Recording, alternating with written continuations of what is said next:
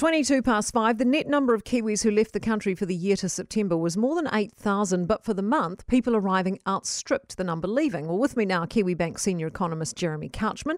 Was this what you'd expected, Jeremy?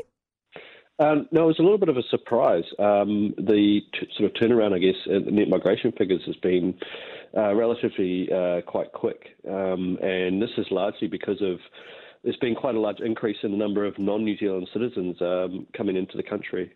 Who exactly is coming in? What sort of people are we talking about?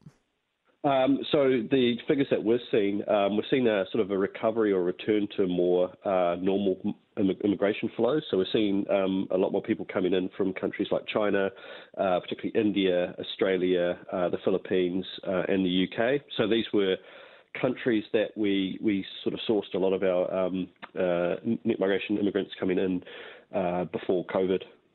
This must be good news for the labour market then, surely. Yeah, on current trends, it would be. We've still got on an annual basis a net migration outflow, but it's looking likely that by sort of early next year, we could start to see a net migration inflow, and that would start to take some of the pressure off, I think, firms that are desperate at the moment looking for staff that they just can't get. Yeah, so I mean, if you are in the labour market, not likely to feel the effects of this straight away. We're still a wee way off. Is that what you're saying? Yeah, that's right. Yeah.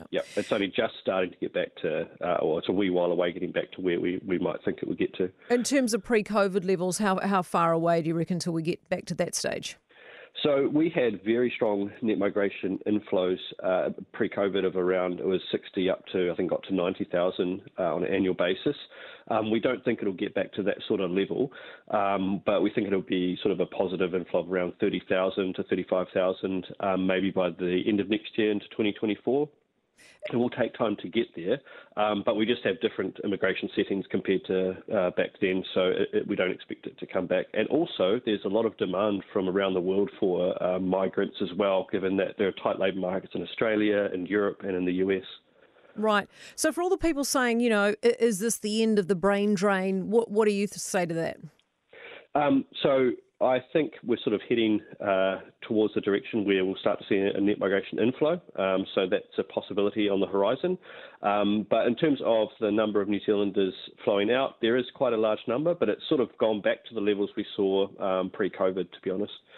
Right. And you're expecting it to ebb and flow for a while, or it'll settle down and we'll see a bit of a pattern emerge? There'll be a bit of an ebb and flow for another year at least, I'd say. Jeremy, thank you. Jeremy Couchman, Kiwi Bank senior economist.